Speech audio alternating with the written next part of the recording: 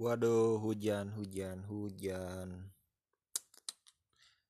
Selamat datang, sekian lama nggak kembali di ngobrol-ngobrol di podcast gua yang akan menjadi episode ke-40. Ngobrol-ngobrol ini akan jadi bagian aktivitas gua, yaitu membunuh waktu ketika bulan puasa. Sebenarnya nggak bulan puasa sih, waktu kemarin-kemarin juga buat tempat gua mengeluarkan isi kepala gua, terus tempat gua memberikan pendapat gitu-gitulah. Dulu sempat dikatain gua gabut itu sama Eca. Dia orang pertama kali yang bilang gua gabut. Padahal Anda jangan so tahu. Tapi gua nggak bilang itu sih ke Eca. Sebenarnya gua bukan gabut sih. Apa? Gua pernah bilang gitu ke temen gua. Gua mengumpulkan temuan-temuan gua selama seminggu. Jadi gue seminggu ini tuh ngapain dan apa aja yang gue temukan selama seminggu itu, nah gue keluarin di sini, kurang lebih seperti itu. Sedap nggak ya. berawal berawal gue sengaja cari tahu tentang podcast, terus akhirnya gue bikin. Tapi awalnya gue bingung kenapa gue mesti bikin. Sorry, ini suara hujan kedengeran nggak lo? Gak apa-apa lah ya. Kalau memang ini cuman sekedar kegelisahan gue sehari-hari, kenapa orang lain mesti denger gue gitu. Gue sempat mikir gitu, tapi ada yang gak biasa ketika gue upload ke sosial media. Dan berikut gue tidak berharap reaksi orang seperti apa gitu, dan akibatnya ya kayak gini lah. Beberapa orang ada yang negur gue untuk supaya bikin podcast lagi selanjutnya. Gak banyak sih, maksudnya beberapa orang yang dengerin podcast gua, nggak cuman denger aja, ada sebagian yang nyimak, ada yang nyanjung mulu gua bahkan, anjir.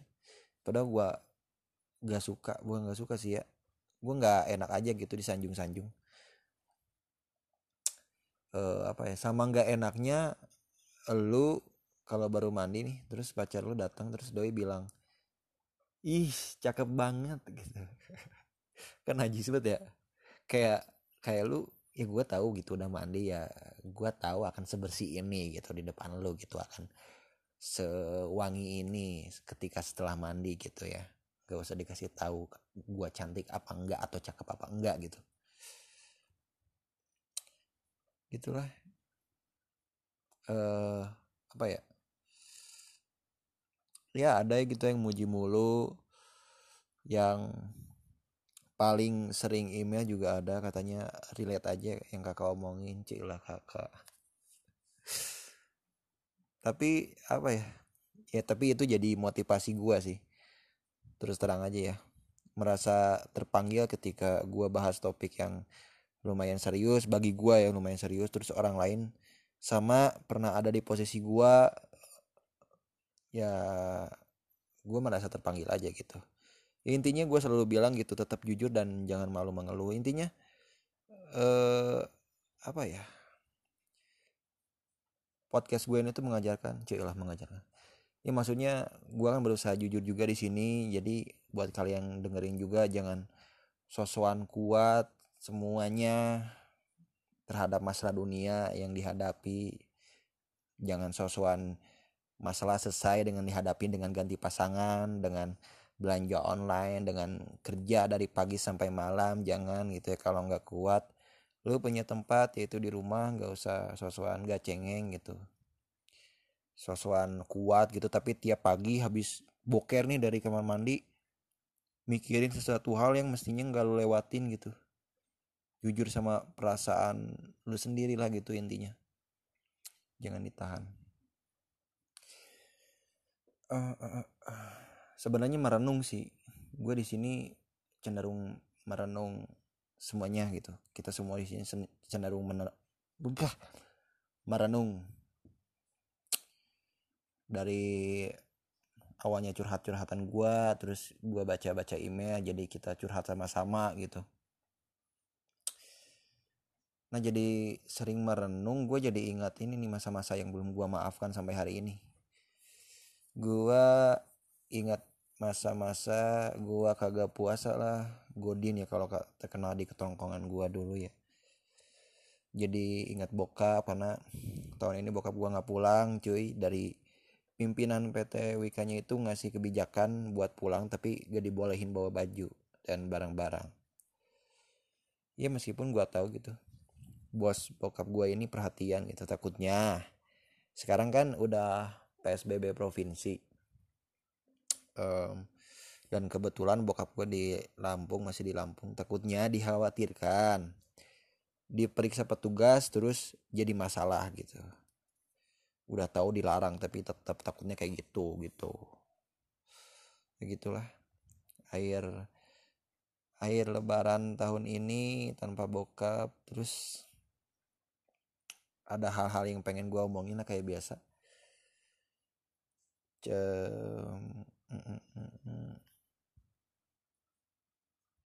Gue mau ngomongin ini sih.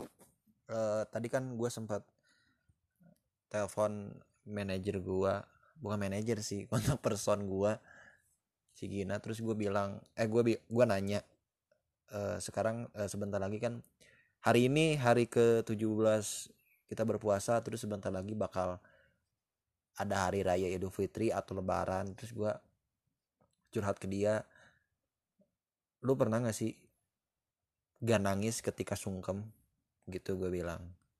Karena soalnya gue pribadi gue nggak pernah nangis gitu cuy. Bukan apa ya, bukan nggak merasa, malah bahkan ya gue sempet ditegur sama paman nih waktu 1 tahun yang lalu gitu. Ditegur kenapa waktu lebaran, waktu gue minta maaf, waktu sesi minta maaf itu kan biasanya setelah sholat id terus lu pulang ke rumah dan ada sesi minta maaf, dan gue nggak nangis di situ. Maksudnya gini ya, gue nggak bisa nangis bukan karena gue merasa tidak bersalah gitu. gue akan menggunakan gue akan menggunakan air mata ini gitu. Apaan banget ya, gue maksudnya ada kondisi tertentu lah gue bakal nangis tuh, bukan pada saat lebaran atau hari raya gitu. Mungkin tapi kata gue nanya ke Gina ya sah-sah aja, karena Doi juga pernah ngerasain posisi kayak gitu. Ya orang nggak bisa dipaksa nangis, gimana lagi ya.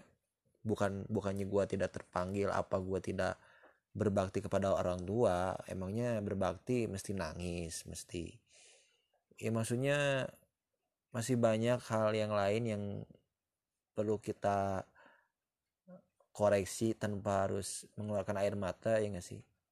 Mungkin kalian juga ada di rumahnya yang maaf aja gitu, tapi gue pribadi, gue minta maaf tanpa nangis itu bukan karena ngasal atau ngerasa nggak bersalah gitu. Gue tulus, cuman tidak bisa mengekspresikan dengan air mata aja gitu aja sih. Malah gue nangis ketika gue sakit nih ya, terus gue datang ke nyokap terus gue minta maaf. Nah itu biasanya gue nangis, tapi bukan artinya gue mesti sakit dulu kemudian gue bisa minta maaf berikut nangis, enggak gitu. Cuman gue bisa pakai kondisi itulah, bisa pakai momen itu ketika gue pengen minta maaf sekaligus gue nangis gitu. Jadi ada alasan gue untuk mengeluarkan air mata tuh, gue ada alasan aja gitu. Kayak gue baru keterima kerjaan, gue lagi sakit, terus gue bisa mencapai apa yang gue pengen. Gue biasanya nangis ke nyokap gitu pertama kali gitu. Nggak harus lebaran aja cuy, menurut gue gitu. Mungkin luar sana banyak orang yang, ih aku kan orangnya sensitif apa beda-beda gitu kak, atau gimana gitu. Ya karena beda, makanya gue nggak bisa maksain aja gitu. Terus apalagi ya, gue sempat ditegur paman gue, kenapa lu nggak nangis. Terus gue pernah berusaha pengen nangis gitu, sampai habis sholat id gue dengerin lagu-lagu religi gitu supaya ngebangun suasana aja gitu, ngebangun suasana lebaran, terus ditambah pakai lagu religi, jadi ngerasa bersalah. Terus gue berharapnya nangis gitu, tapi kan enggak gitu ya. Waktu sesi minta maaf, waktu sungkem ya gitu lagi gitu. Biasa gue bisa, tapi gue bisa bertutur kata sih, maksudnya gue bisa rangkai kata gitu. Bukan gue palsu ya, cuman ya gimana sih cara gue berbakti kepada orang tua, ya beda-beda juga kan setiap orang gitu. Gue bakal nunjukin pakai mimik muka atau diksi yang baik gitu kan, macem-macem.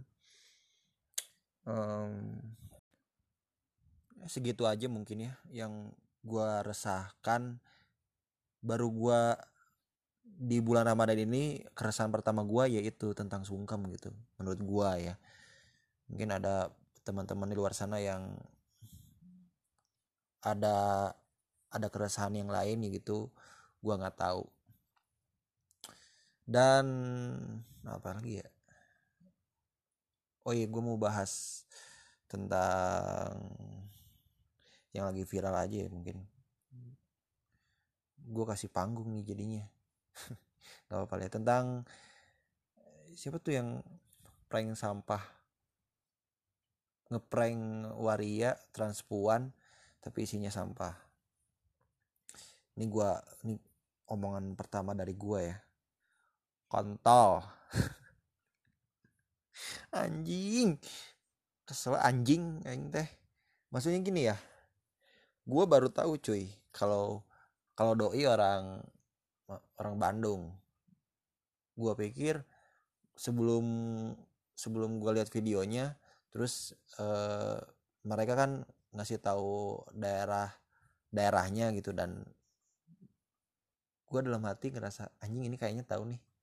Ternyata deket rumah gue cuy. Dan dampaknya ke gue itu adalah gue jadi dibully sama teman-teman gue, kayak lihat deh orang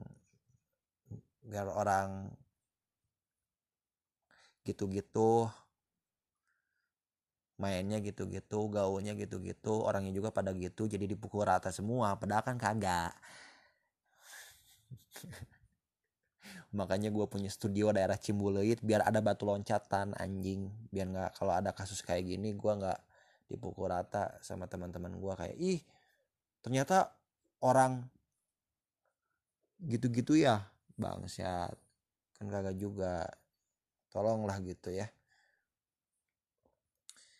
Apa ya, gue nggak bisa ngomong apa-apa sih, cuman ya dibilang tolol, dibilang bodoh gitu ya, gimana lagi cuy. Gini ya, gue berharap ya, gue waktu nonton videonya gue berharap dia tuh di akhir video ngasih sembako beneran gitu. Itu masih gue maafkan lah ya. Terus gue perhatiin sampai menit akhir, ternyata tidak bos, langsung cabut aja. Dan mereka nganggapnya lucu, mereka nganggap itu lucu. Dan ngomong-ngomong soal lucu, kita akui saja ya, di Indonesia itu yang lucu-lucu itu pasti dimaafkan. Perbuatan sekeji apapun, sebrutal apapun itu pasti dimaafkan. Nah, kita telaah lagi konten mereka yang mereka bikin di video, ngasih bungkus Indomie ternyata isinya sampah. Tada, ini buat kakak, siapa tahu butuh, dan ternyata itu isinya sampah. Dan menurut mereka itu lucu. Kagak ngentot. Anjing. Lu ya Allah. Lu kalau lucu mah gua maafin, sumpah. Lu kalau mau nih ngasih Indomie tapi isinya Amer gitu, jadi bisa dibuat bermanfaat juga. Nggak dia minum tapi bisa dia jual lagi, dan itu jadi duit, dan itu bisa ngenafkahin keluarganya di rumah gitu. Nggak sampah juga bos. Ya Allah. Ih, lu mah goblok sih mah, lucu kagak, terus hayo we kalau ketolol aja yang itu mah udah memang tolol tolol. Itu tuh mereka adalah contoh tipikal-tipikal cowok kalau mabok di pinggir jalan, terus parkirnya di mobilnya di parkiran di pinggir jalan tuh. Itu tuh kayak yang pernah gua omongin di episode ke 13 kalau nggak salah, orang-orang norak yang baru keluar malam terus merasa dirinya paling rebel gitu, paling wah aku jago nih kayaknya kalau ngelakuin itu bakal dipandang semua orang. Nah gitu tuh mereka tuh. Dan tapi syukurnya si korban ini tuh dibantu sama ada YouTuber lagi lah, sama si Lutfi Limawan ya kalau nggak salah. Dan nah mestinya ya kayak gitu YouTuber tuh, gue selalu nonton Lutfi Halimawan juga buat mereka, si Lutfi ini percaya sama subscribernya gitu, bahwa bahwa nggak mungkin lah subscriber mereka atau pengikut si Lutfi ini bakal ngelakuin hal kayak si Ferdian gini, tapi siapa tahu gitu, gua sotoy aja gitu. Tapi mudah-mudahan orang Bandung mah barudak aing mah jangan karar itulah, tong karar itu seradia mah ya, seradia mah marana emang ulah karar itulah, ini cukup jadi eh manusia-manusia yang berguna gitu. Maksudnya gini ya, lu boleh lah gitu mempermalukan diri sendiri, tapi asalkan jangan bawa-bawa nama keluarga atau siapa yang lu libatin ke depannya gitu. Kayak ya kan, eh si Ferdian ini ketangkep, terus ya siapa lagi yang ke depannya kalau bukan keluarganya atau nyokapnya atau siapanya gitu. Lu boleh mempermalukan diri sendiri dan akibatnya jadi viral, dan itu bakal jadi kerjaan lu nantinya, atau jadi lo mendapatkan uang dari situ gitu. Banyak kok, kayak misalnya ya banyak, maksud gue ya, kayak pelaku TikTok, terus selebgram itu juga ada beberapa mereka mempermalukan diri mereka tapi menghasilkan jadi hal yang positif gitu. Tapi ini mah ya lu tahu sendiri kan gitu, bukan melibatkan orang tua lagi tapi teman-temannya lah, dan temennya juga goblok mau aja diajak gitu. Enggak, maksud gue itu nggak briefing dulu apa gimana gitu, tiba-tiba gas gas gas gas, mentang-mentang punya brio gas gas gas gas, norak loh ya. Udahlah, servis aja jarang loh, sosokan gebut-gebutan. Jadi Juli deh. Ya tapi emang eh, podcast gue emang julid dari awal sih. Bahkan itu saking gue julidnya, pertama kali gue menemukan sifat julid itu ketika dulu sih, waktu gue kan eh, gak suka KFC nih, gue sukanya McD, gue tim McD nih.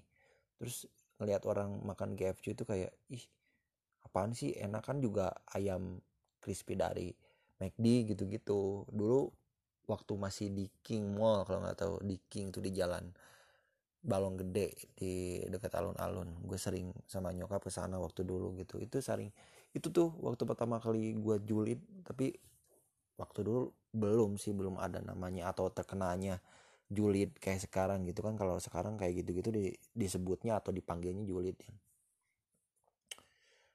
Oh itu ngomongin McD, gue baca beritanya dan gue baru tahu McD pertama di Indonesia itu di daerah Sarinah Jakarta loh. Gue pikir di mana gitu, di daerah mana gitu. Tapi karena dari dulu pusatnya di Jakarta, ya gue percaya aja sih kalau McD pertama kali itu adanya di Jakarta gitu, yang ada di Indonesia maksudnya. Dulu apa ya, banyak sih, mudah-mudahan McD di luar-luar kota atau di kota-kota kita gak pernah hilang gitu. Soalnya banyak kenangannya cuy. Apalagi iya sih, apalagi McD itu waktu dulu inget banget gue pernah ngeluarin paket yang isinya hadiah itu loh, yang mainan Happy Meal. Gue tahu-tahu ingat. yang isinya kura-kura ninja, terus apalagi ya, superhero gitu kayak Spider-Man yang palanya gede tapi badannya bonceng tapi palanya gede, mainan-mainan gitu dari Happy Meal kalau nggak salah ya. Terus apalagi karakternya ada Mario Bros juga kalau nggak salah ya, gue lupa lagi sih. Cuman itu dulu ya, kalau zaman-zaman dulu masih gue masih ribet nih, masih kalau masih nyari baju lebaran tuh mesti pergi-pergian dulu. Sekarang kan nggak usah pergi-pergian, maksudnya bisa order di toko online atau di mana gitu, bisa diantar ke rumah. Dan dulu tuh sering banget setiap bulan puasa beli baju lebaran keluar, terus gue buka puasa itu pasti di McD, di King, daerah King, kalau nggak di Buah Batu. Iya, di Buah Batu, apa, pinggir Gria tuh, Gria apa Jogja ya kalau sekarang. Jadi apa ya, jadi icon gua waktu kecil sih McD tuh. Ya itu salah satunya, dan kita nggak bisa ngerasain perjuangan beli baju lebaran ya nggak sih tahun ini. Serba di rumah, serba dari rumah gitu, apa-apa gila cuy. Gua nggak tahu sih, gue bersyukur gitu masih sewaras ini gitu sampai hari ini, dibanding teman-teman yang di luar sana yang menjadi korban gitu, dan udah mah korban terus psikisnya keganggu, terus stres juga. Wah, pokoknya nggak bisa bayangin sih, kasihan banget. Dan mudah-mudahan ya pertengahan Mei ini katanya puncak-puncaknya, dan gue lihat statistik di daerah Bandung khususnya gitu, itu yang tadinya 7 hari korban meninggal ya harusnya nggak ada sih ya, harusnya jadi 4. Jadi dari 7 orang jadi 4 orang perharinya gitu. Udah lumayan mengurangi lah, udah lumayan menurun angka kematiannya. Dan balik lagi, seharusnya nggak ada gitu, seharusnya nggak ada yang meninggal gitu ya. Tapi sampai sejauh ini ya segitu mah bersyukur lah dibanding kota-kota lain gitu, apalagi di Surabaya itu cuy, masih masih banyak gitu, dari pegawai di pasar lah, terus terakhir gua baca beritanya ada apa, pramugari di supermarket juga, itu daerah Surabaya kalau nggak salah.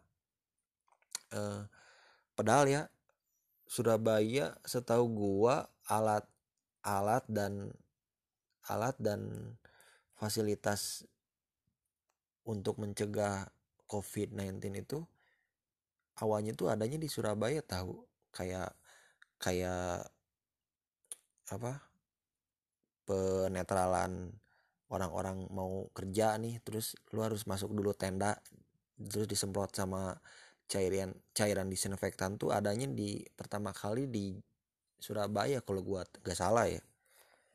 Malah justru kita nih orang Bandung khususnya ngikutin Pak Ridwan Kamil sudah menyediakan fasilitas atau alat bantu lainnya tuh setelah Surabaya. Yang pertama tuh Surabaya kalau gua nggak salah ya. Tapi ternyata yang paling banyak di sono. Hidup mah nggak ada yang tahu ya. Kita sebagai manusia gitu cuman bisa eh, apa, merencanakan gitu. Nggak tahu kedepannya kayak apa, hasilnya kayak apa, akibatnya kayak apa. Segitu aja mungkin episode kali ini. Gue nggak bakal panjang-panjang sih.